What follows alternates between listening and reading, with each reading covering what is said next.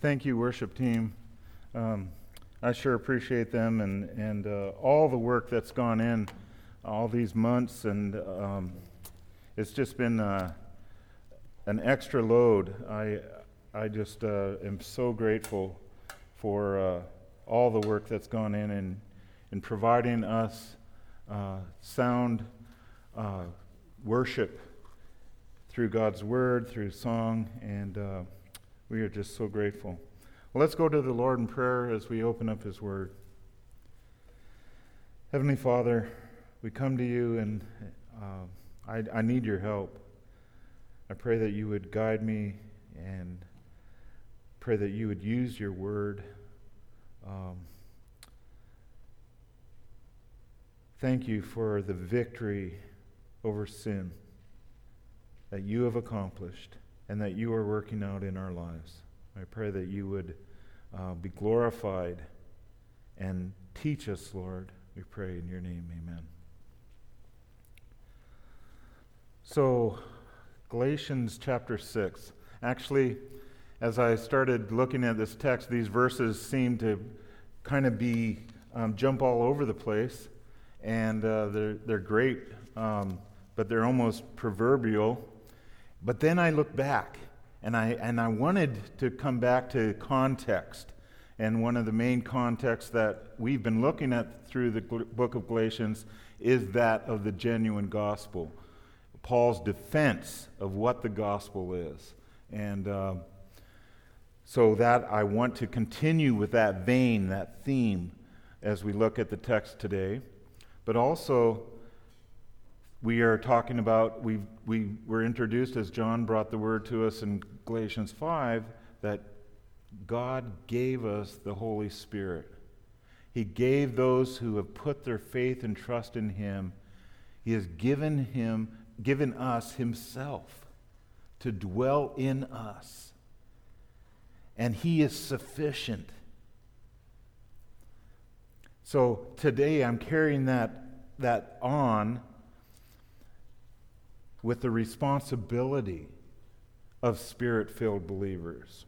So, but before we get to chapter 6 exactly, I want to go back just 2 verses because it really helps bring us into context and lead us into our text.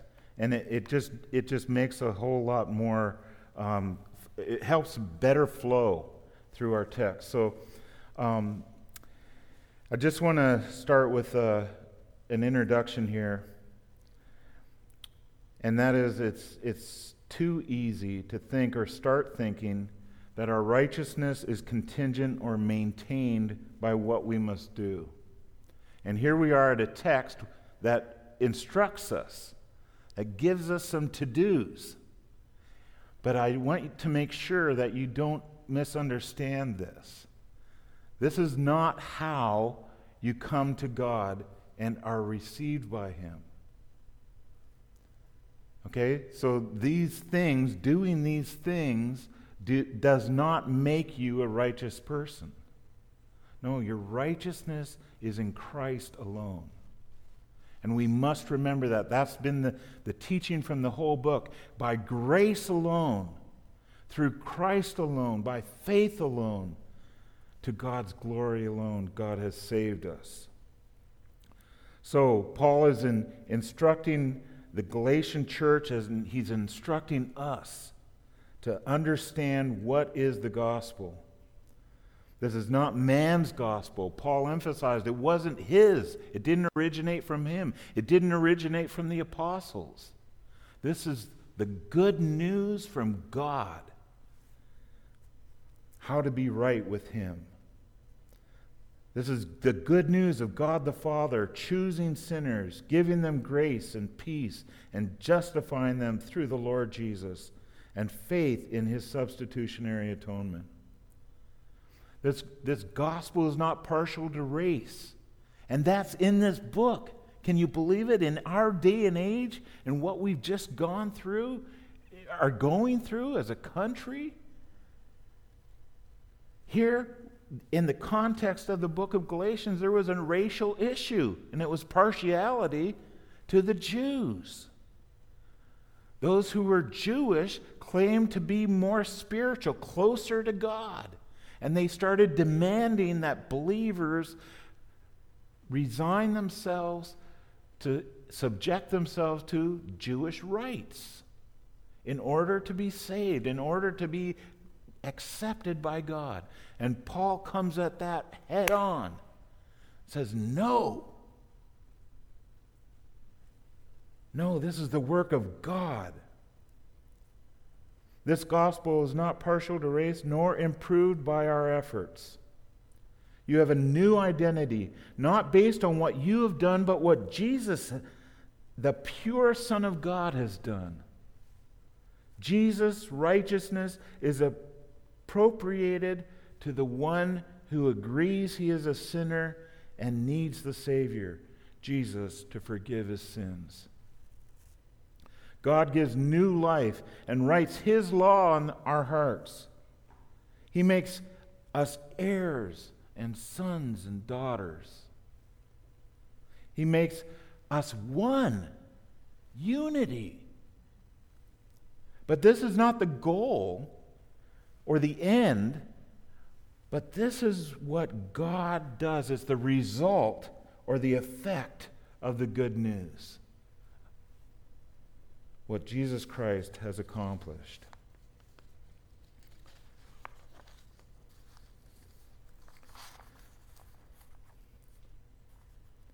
God calls us to something that is unfamiliar to us when we hear the name of the Holy Spirit of God used today.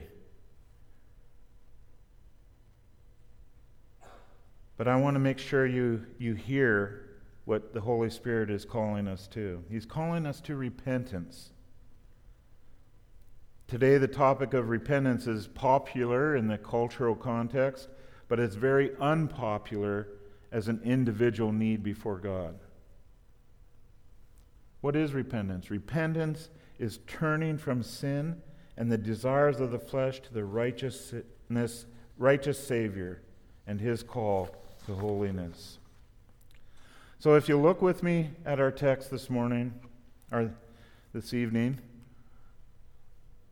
will be this morning when it's viewed by others. We'll start with verse 25. If we live by the Spirit, let us also walk by the Spirit. If we live by the Spirit, let us also keep in step with the Spirit. Paul has given that foundation that we are equipped with the Spirit of God in us. And as John taught, there are several instances where Paul also said, walk by the Spirit and be led by the Spirit. If you look just up in chapter 5, verse 16 and 17 and 18, but I say walk by the Spirit, and you will not gratify the desires of the flesh. For the desires of the flesh are against the Spirit, and the desires of the Spirit are against the flesh. For these are opposed to each other, to keep you from doing the things you want to do.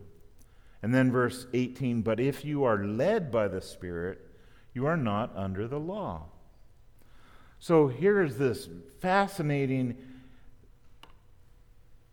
struggle that Paul is saying. You are indwelt by the Spirit of God, but mark it, your flesh opposes the Spirit. And if you do what the Spirit calls you to do, you'll be opposing your flesh. If you do what your flesh wants, you'll be opposing the Spirit and not able to do what you ought to do.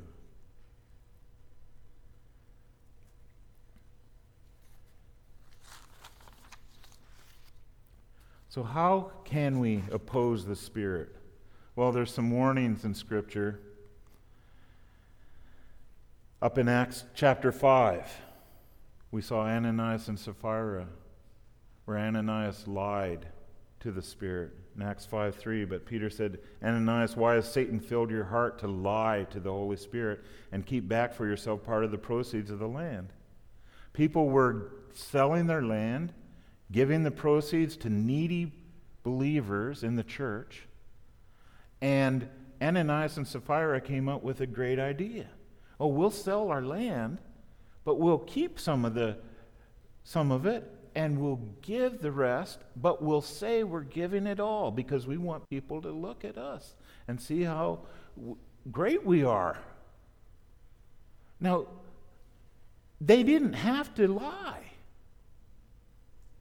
They could have kept part of it. There was nothing wrong with keeping part of the sale. But they lied to God, the Holy Spirit, and to the church.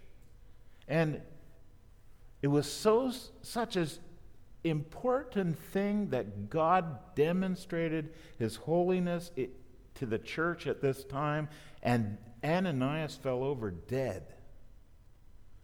His wife came in, but Peter said to her, how is it that you have agreed together to test the Spirit of the Lord? Behold, the feet of those who have buried your husband are at the door, and they will carry you out. And she fell over dead. Opposed the Spirit by lying to the Spirit, testing the Spirit. In Hebrews 3:8-9, it says, do not harden your hearts as in the rebellion on the day of testing in the wilderness. When the people of Israel were in the wilderness wandering, they tested God. Where your fathers put me to the test and saw my works for 40 years. God was faithful, providing for them food every day, day in, day out. Their shoes didn't wear out. Their clothes didn't wear out. God provided for them, and yet they moaned and groaned. They complained. They put God to the test. In our text, Galatians 5:17, we just read, we can oppose the Spirit by giving way to our flesh. We can quench the Spirit. 1 Thessalonians 5:19, do not quench the Spirit. In my mind's eye, I picture a flame of passion of the Holy Spirit and His desire to make me holy, and I throw a wet blanket over that fire. Say, no, I want to do what I want to do. Do not grieve the Spirit, the Holy Spirit of God, by whom you were sealed for the day of redemption. Let me continue on reading that text in Ephesians 4.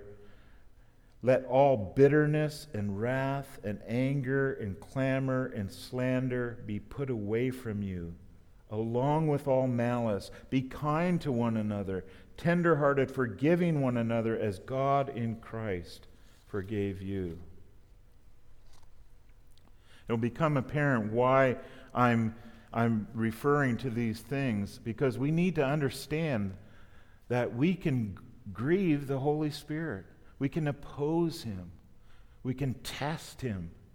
We need to take this seriously. The Spirit of God indwells those who have come to God for forgiveness. And He is there to do business with you, to leave your life unchanged. For you're not your own. You've been bought with a price. So look at our text, verse 26. Let us not become conceited, provoking one another, envying one another. Let us not become conceited, provoking one another, envying one another. What an interesting statement after he gives the instruction, walk in the Spirit. Live by the Spirit. But don't become conceited. The word here in the original language is empty of glory. Empty of glory. We have a wrong opinion about ourselves, an illusion of oneself. We want praise, and we need praise. We desire God's word, God's saying, "Well done." We desire God's approval. We need it. As human beings, we're created for it. Why? To give God glory. But we instead rebel. And we try to fill that need with other things or people. John Stott says, "Such a fantasy opinion of oneself that I cannot bear a rival."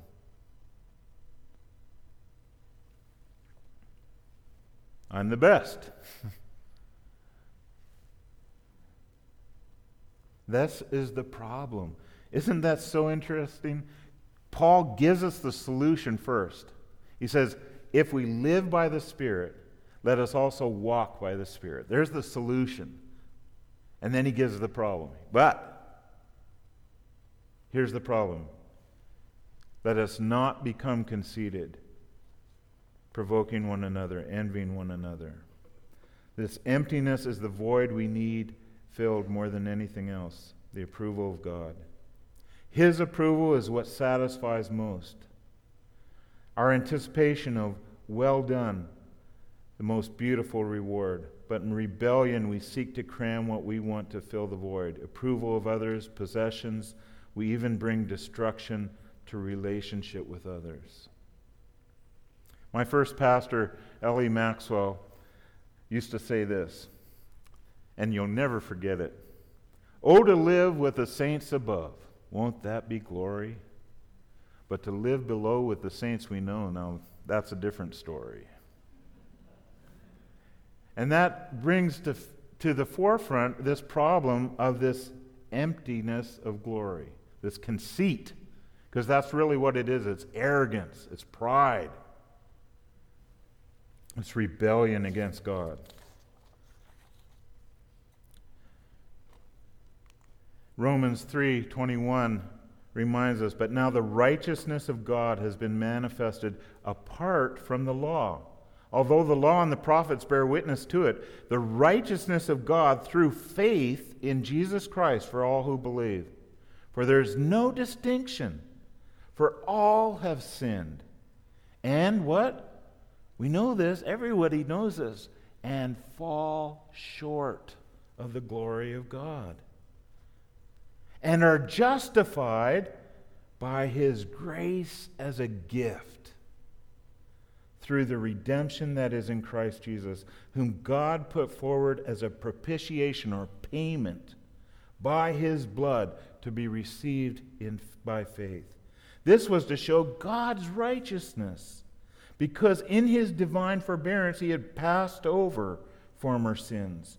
It was to show His righteousness at the present time, so that He might be just and the justifier of the one who has faith in Jesus. Then what becomes of our boasting? It is excluded. By what kind of law? By a law of works? No, but by the law of faith. This is the message that Paul has been giving to the Galatians and to us, and even to the Romans. Let's look at this. What is provoking and envy? Well, nowadays it always has been a really good idea to, when you do your Bible study, to have a dictionary close by. Jesse just exhorted us that way, and it's still true today, and especially today where words' meanings seem to be fluctuating and mean different things. Provoking means to challenge to contest, provoke someone, a superiority and want to show it. What is envy? Envy is a feeling of discontentment and ill will because of another's advantages, superiority, possessions, etc. Resentful dislike of another who is something one desires. So this is strong, isn't it? It's ugly. You see somebody else with something or a talent, and you wish you could do that, so instead you'll dislike them, you'll wish them ill. This is our conduct toward others. And it's ugly. And this is what Paul is warning us about. Don't be empty of glory. Don't provoke one another. Don't envy one another. Another word that I had to look up was jealousy in relation to these words. And Pastor just shortly, a couple weeks ago, did a short video on the attributes of God, and he talked about the jealousy of God. So I wanted to write a definition here too. An ardent devotion. Ardent devotion. Now currently, jealousy has begun to take on more of an envious look to it in our definitions and our thinking. But the original meaning of the word is an ardent devotion. It's your possession, and you are watchful and careful in guarding it. So when we're talking about the jealousy of God, He is jealous for His glory. Does that make sense? It is His glory, not ours, to be robbed from Him. He protects, He watches over His glory. And that's a pure, righteous thing. It is not evil at all. Now, we as sinners, we can take just about anything good and make it evil. So jealousy can become an evil thing in us. But when the Scriptures talk about the jealousy of God and His jealous name, it's talking about a righteousness, that God is protecting His holiness, His glory. And it's beautiful because it belongs to no other. It doesn't belong to you, it doesn't belong to me. Now, some of you may be wondering, Dan, why have you waited so long to bring this text to us? You were teaching through Sunday school and Galatians, and here we are months later. And I have to tell you, God had to do a work in my heart. And some of you I've asked to pray for me because I knew I was going through a real spiritual battle. And I needed God's deliverance. And I won't bore you or explain all the gory details, but I do want to give God the glory because He did rescue me. He did deliver me.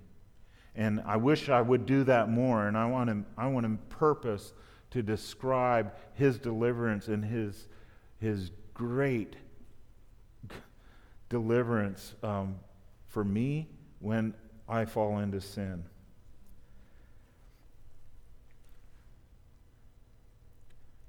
Galatians 5:15, just again up in the previous chapter, just before Paul talking about the Spirit, he said, "But if you bite and devour one another," in verse 15 of chapter 5, "watch out that you are not consumed by one another." See how ugly this gets? We covet one another, we envy one another, we provoke one another, we want to start a fight to prove I'm right. We want to say, no, I don't like you because you can sing better than me, or you can play better than me, or you can speak better than me, or you can teach better than me, or you can move chairs better than me. Right? All simple things that we get angry with each other at because I can't do that. And I wish I could. Isn't that silly? But that is what can happen when we aren't walking by the Spirit, when we aren't living by the Spirit. James chapter 4, he reminds us, what causes quarrels and what causes fights among you? Is it not this, that your passions are at war within you? Well, see, we often think it's a problem out here, between you and me. No, it's a problem in here. And that's what the Lord had to show me, and as He brought me to deliverance from the sin that I was entrapped in. No, the battle, I thought the battle was all with me, with everybody else. No, the battle, the problem was within me. You desire and do not have, so you murder. You covet and cannot obtain, so you fight and quarrel. You do not have because you do not ask. You ask and do not receive because you ask wrongly to spend it on your passions, you adulterous people. Do you not know that friendship with the world is enmity with God? Therefore, whoever wishes to be a friend of the world makes himself an enemy of God. Or do you suppose it is to no purpose that the Scripture says, He yearns jealously over the Spirit that He has made to dwell in us? But He gives more grace. Therefore it says, God opposes the proud, but gives grace to the humble. What a marvelous piece of Scripture, isn't it? Because that is our problem, basically. Our problem is in our heart, and it's a heart of pride, conceit, where we're trying to fill what God can fill with anything but God, with anyone but God.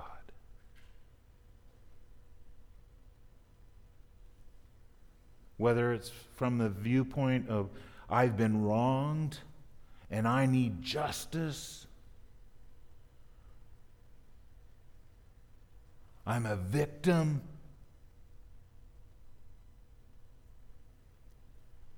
I beg you to examine your heart and search your heart to see if you are giving way to the flesh, or are you living by the Spirit? Now come back to our text in Galatians chapter 6. I'm going to read the first 5 verses here. Brothers, if anyone is caught in any transgression, you who are spiritual should restore him in a spirit of gentleness. Keep watch on yourself, lest you too be tempted. Bear one another's burdens, and so fulfill the law of Christ. For if anyone thinks he is something when he is nothing, he deceives himself. But let each one test his own work, and then his reason to boast will be in himself alone and not in his neighbor. For each will have to bear his own load. You know, folks, if it isn't obvious, we need each other. God didn't just send us off to an island to be a Christian by ourselves. He didn't rapture us into glory just the moment we were saved. No, He put us with one another. We need each other. And this familiar verse, you know it well, but Hebrews 10:24, let us consider how to stir up one another to love and good works. That needs to be our purpose, our job. We need to care for one another, to stir one another up to good works, to love, not neglecting to meet together as is the habit of some, but encouraging one another, and all the more as you see the day drawing near. God calls us, and He has provided our fellowship to help us to grow. And so we have this responsibility to others. This responsibility to others. You who are spiritual should restore him in a spirit of gentleness. Now, what does it mean, you who are spiritual? Who are those? Just the pastor and the elders? No. Those who are Spirit-filled. All believers. All believers are called to this. Not to be conceited, not to have envy, not to provoke one another, but to restore one another. You who are spiritual should restore him in a spirit of gentleness. We need one another to help one another. For a long, long time, I didn't see my own sin, the sin that I was in, the trap that my heart had taken me hostage, so to speak. I'm so grateful. My wife would faithfully, gently even, remind me of where I was going with my thoughts and my repetition of how I had been wronged. I had to convince myself it was, I had to hear it and tell others and replay the record. And she was getting tired of it, and I'm grateful she was tired of it, because it helped wake me up to that, what I was doing, where I was going. We who are fellow believers need to be on the watch for one another, that we don't stumble in sin. That takes relationship, doesn't it? We have to get to know one another, to know if we're headed down the wrong path. And so we're called to relationship. We're called to be working together, coming together, to be a community, to call each other to love and good works. My daughters have a hand-painted sign in their house, and it means a lot to me every time I go over there and see it. But it says, "Love embraced becomes love extended." Have you received the love of Jesus? I have. I've been forgiven. Me, a sinner. So now I have a responsibility. I have a responsibility to love others, because I've been loved. Because I've been forgiven, I have a responsibility to forgive others. It's a high calling, isn't it? And we can only do it by the Spirit's power. Love is not a feeling, but an action. And for us, it is rooted in, first, the primary love for God, because He loved us while we were still enemies of Him. This truth, then, is the filter by which we are called to love others. You see, we can't get the order mixed up. If we have as our ultimate goal to love others, we're going to miss out. We're going to miss the goal. We could love on someone and not tell them the good news of the gospel of Jesus Christ, and they could go to hell.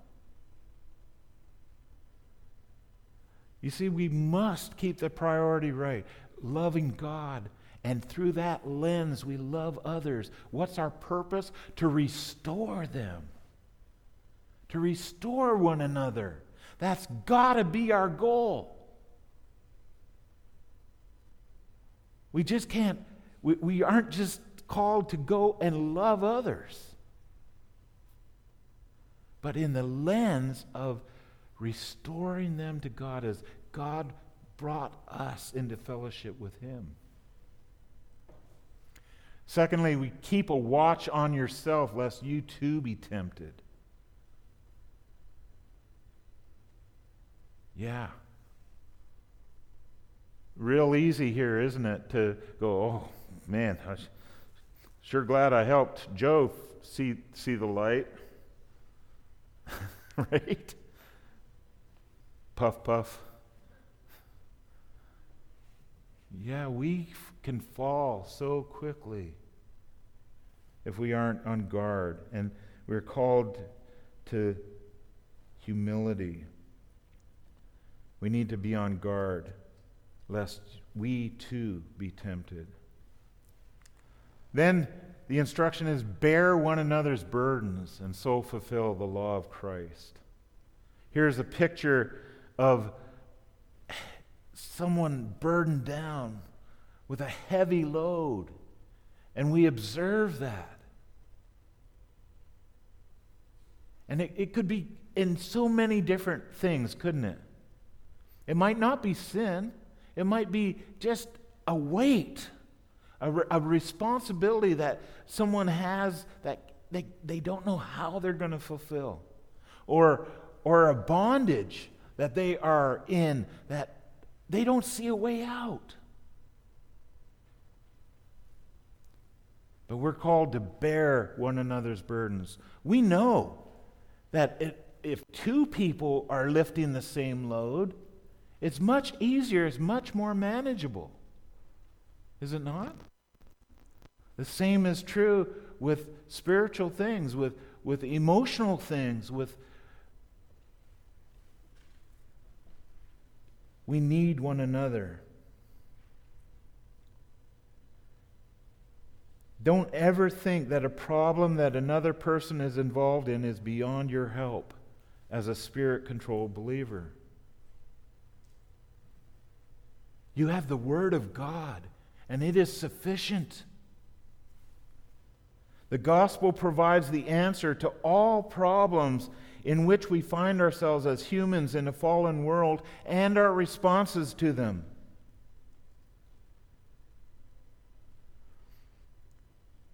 We are called to help right a person with God. How can we do this? What if the problem is above our pay grade? Oh, did I say that? Isn't that awful thing to say? It's above my pay grade, so you just go on your own, buddy. Oh, no. Or what about, I just don't know what to do with that.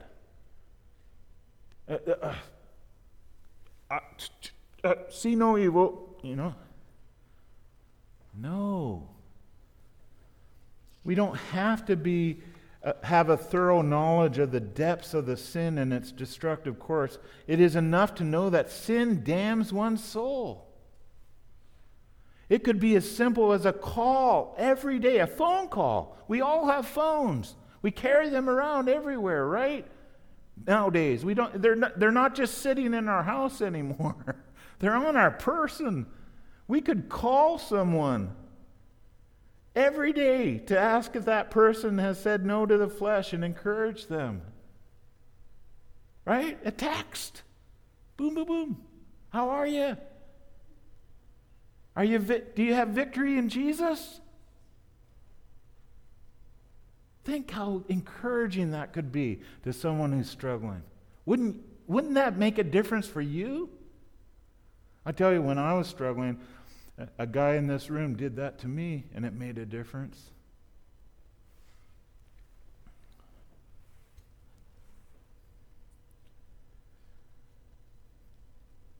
If the person has failed, and he says, I don't have victory in Jesus to be truthful with you, and I hope he has a relationship with you where he would be truthful, then what do? Just throw up your hands, walk away? Oops. No. Start over. Call him to repentance. Help him to see his forgiveness in Christ. And start anew. Right? Just as we walk.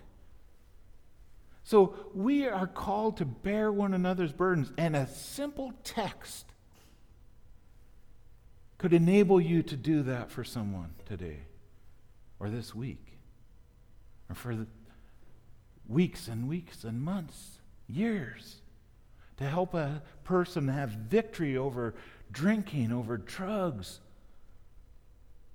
over sin in their life.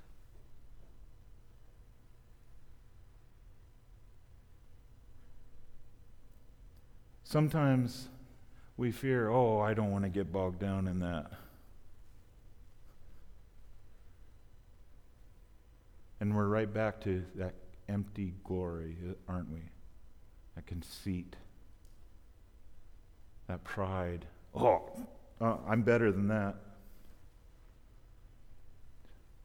Oh, Lord, help us to see how much we have been forgiven. How great a love by which God has loved us. Hebrews 10:26 says, "For if we go on sinning deliberately after receiving the knowledge of the truth, there is no longer remains a sacrifice for sins, but a fearful expectation of judgment and a fury of fire that will consume the adversaries." You see, people's souls are on the line. If a person continues to sin and continues to walk away from God, he had never been forgiven. But every moment you know him, you could be directing him to forgiveness, to come to Christ, to have salvation of his soul. Humility is necessary. J.C. Ryle says, "What will it cost a man to be a true Christian? It will cost him his self-righteousness. He must cast away all pride and high thoughts and conceit of his own goodness. He must be content to go to heaven as a poor sinner, saved only by free grace, and owing all to the merit and righteousness of another, Jesus Christ."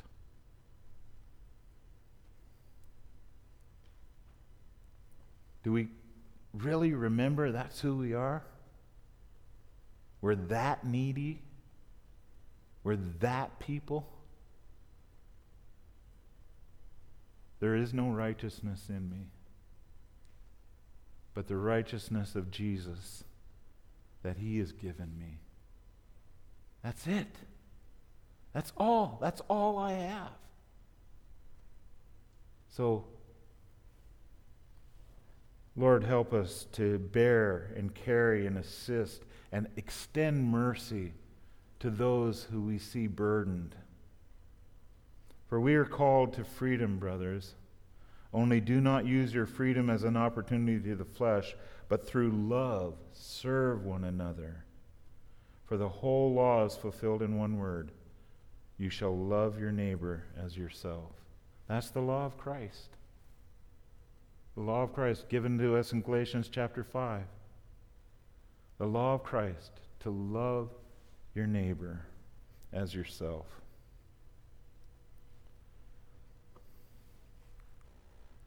If anyone thinks he is something when he is nothing, he deceives himself. We just covered that, didn't we?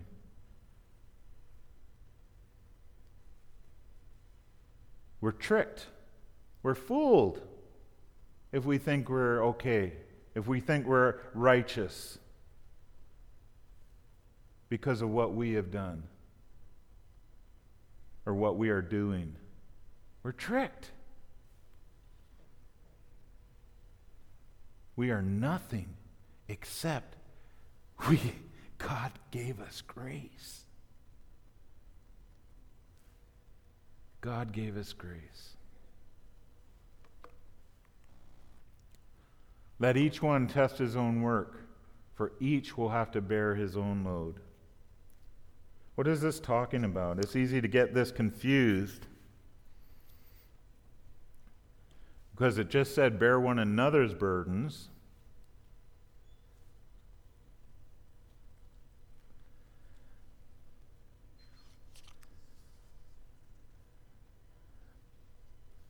But we have a personal responsibility before God.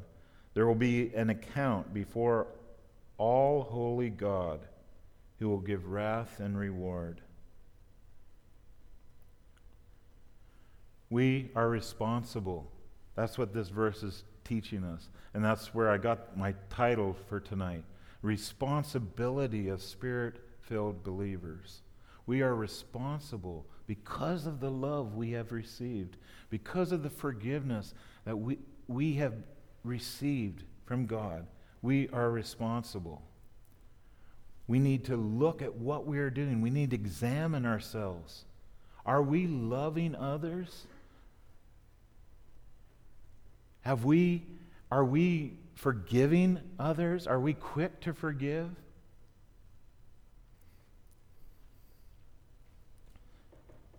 Martin Luther said, either sin is lying on your shoulders or it is lying on Christ, the Lamb of God. And if it's resting on Christ, you are free. You are free.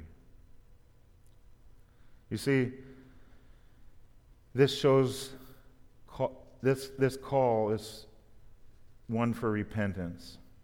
Not just at the moment of salvation, but a continual moment-by-moment repentance, or turning from sin and the flesh.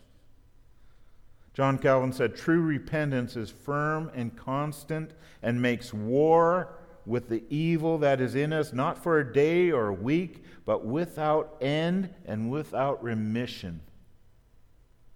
So as a believer, a Spirit-filled believer, we're called to repent of that tendency of the flesh to be conceited, to be prideful. And we are to give of ourselves to others. Now, in regards to repentance, I just wanted to share this verse because in our culture today, there's so much misunderstanding and misuse of the word. But this passage in Ezekiel at 18 is pretty clear, and it tells us God's perspective on repentance. The soul who sins shall die. The son shall not suffer for the iniquity of the father, nor the father suffer for the iniquity of the son. The righteousness of the righteous will be upon himself, and the wickedness of the wicked shall be upon himself. But if a wicked person turns away from all his sins that he has committed, and keeps all my statutes, and does what is just and right, he shall surely live. He shall not die. None of the transgressions that he has committed shall be remembered against him. For the righteousness that he has done, he shall live. Isn't that good news? Isn't that good news? I am not going to have to pay for my father's sin, because that would be a load that I could not bear. God is just. God is just. I am responsible for my sin. And I come and lay my sin at the cross. And Jesus took my sin. And I received his righteousness. But now I must live as a righteous man. I must walk according to the Spirit. I must live in the Spirit. I must oppose the flesh.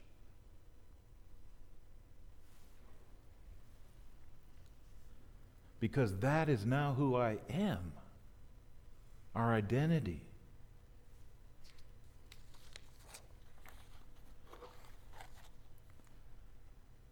Back to our text here in verse 6. Let the one who is taught the word share all good things with the one who teaches. Do not be deceived. God is not mocked. For whatever one sows, that will he also reap. For the one who sows to his own flesh will reap corruption, but the one who sows to the Spirit will from the Spirit reap eternal life. We have a responsibility to others. We have a responsibility to teachers. Share all good things with the one who teaches. God is not mocked, for whatever one sows, that will he also reap.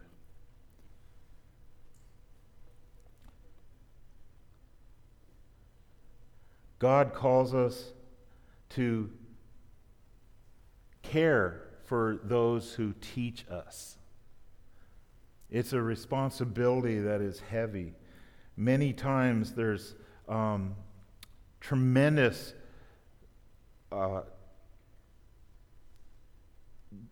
discomfort in teaching, in someone sharing their sin, their burden, and taking them to the Word of God and helping them and trying to lead them towards repentance and the life that God has for them, the fullness that God has for them. And we are to recognize that here in the context, this is one of fellowship. We need to have fellowship with the one who teaches, and here he needs to be encouraged.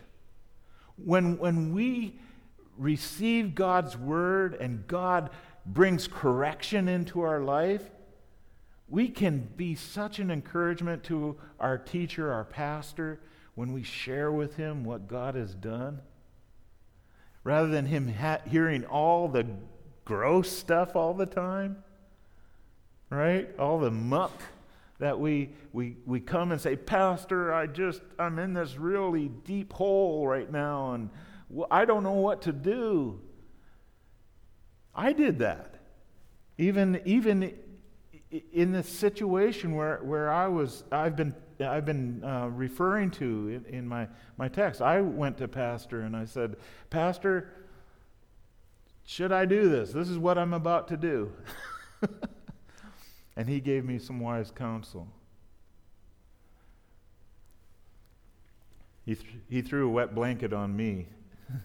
At least that's how I felt. And many times that's, a reaction to a pastor who is just being faithful and giving the word of God. Often that comes back as, what are you saying to me? Who do you think I am? Right? It often is retaliated with that provoking, isn't it? Because we're unwilling to immediately submit to the word, to submit to the fact that I'm wrong.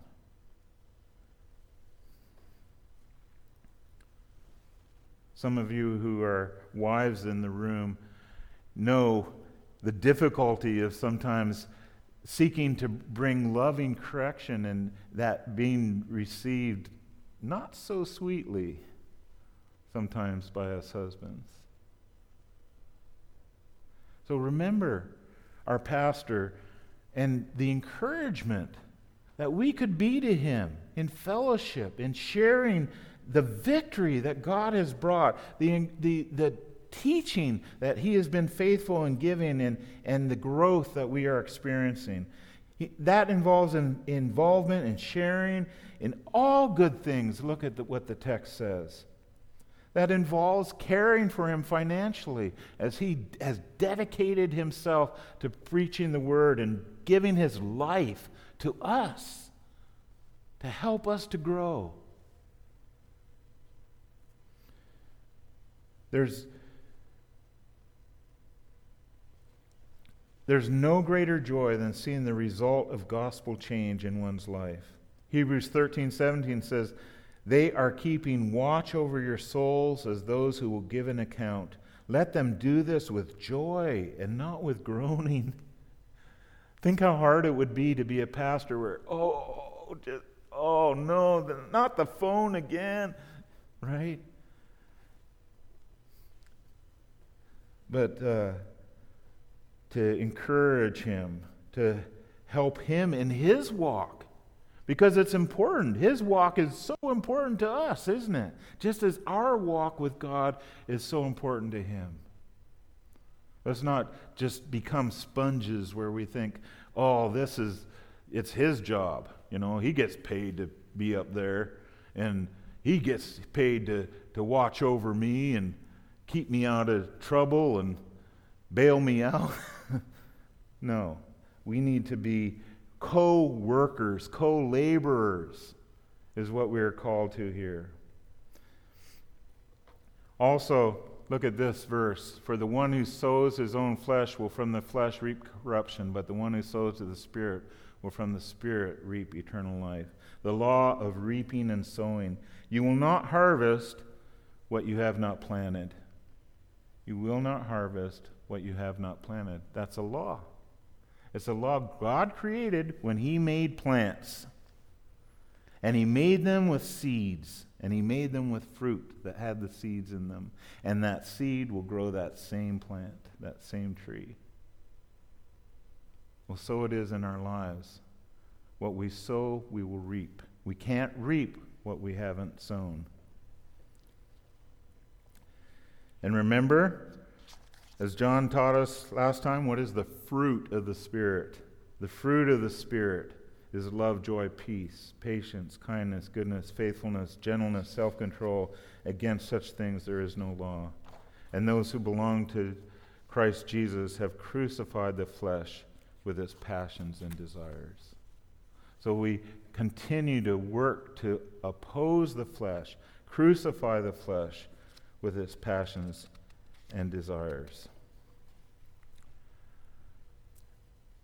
Verse 9 and 10, and let us not grow weary of doing good, for in due season we will reap if we do not give up. So then, as we have opportunity, let us do good to everyone, and especially to those who are the household of faith. This gospel change that God is working in us. We're concluding with this point. The one who sows to the Spirit will from the Spirit reap eternal life.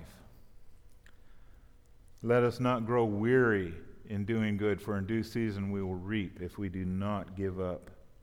You know, sometimes things go bad in this world. This world is tough. This world is hard.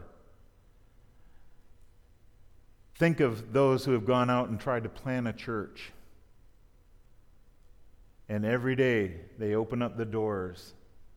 They're paying the bills. They prepared hard all week to present a message.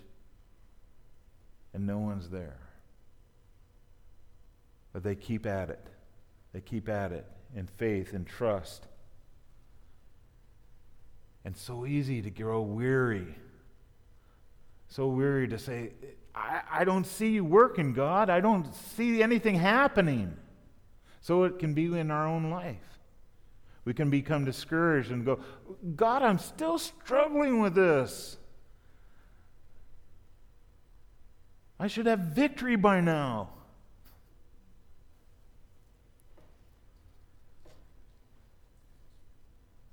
If we do not give up, we're called to continue the fight, continue to war against our flesh, against our desires.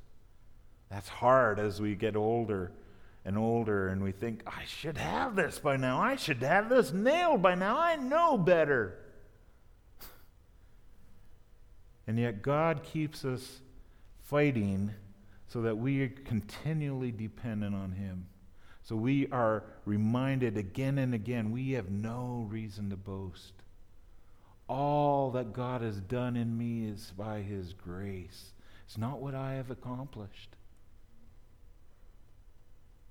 So it will be when we enter His presence and we see Him face to face and He transforms us and we become like Him in that instant, and we fall on our faces and give all glory to Him. That's where it belongs. And this final instruction, this final fruit, this final responsibility, this call, as we have opportunity, let us do good to everyone, and especially to those who are of the household of faith.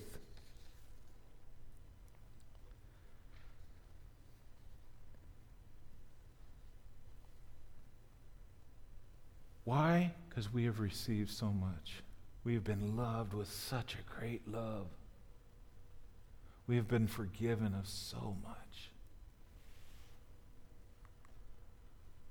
So our response this evening, I just asked this question: what does the Holy Spirit accomplish when we do these things? When we fulfill these responsibilities of the Spirit? What is He accomplishing? What is He doing? Well, He's making us like Christ, isn't He? He is causing our lives to be consistent with the gospel. But this is individually. What is He doing corporately? He is bringing unity. He is bringing unity.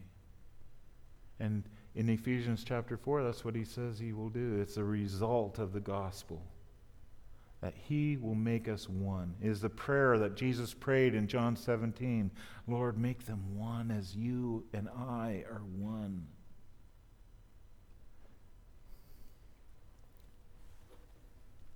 So let us show love and mercy as we have received love and mercy to one another, giving all glory to God.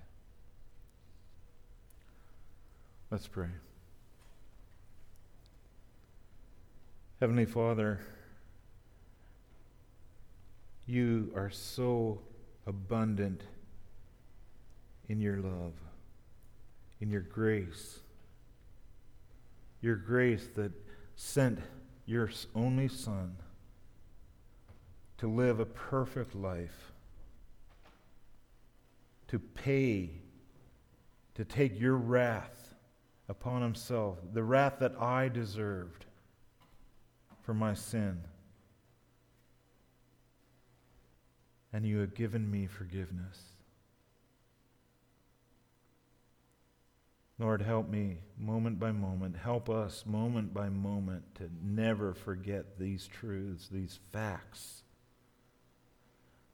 We are righteous because of the Lord Jesus Christ, because we are his. And Lord, may our identity resonate in everything, in every corner of our mind and our heart, of who we are, that we belong to you, that we are under your control, your Holy Spirit's control. And may we not oppose him. May we not sin against him. But may we submit to him, that may we live and be led by him. May we walk in him, that he may bring these glorious things that we've learned tonight to pass. That we love one another, that we seek to bear one another, that we seek to help one another back into relationship with you, that we restore one another. For your glory, in your precious name, amen.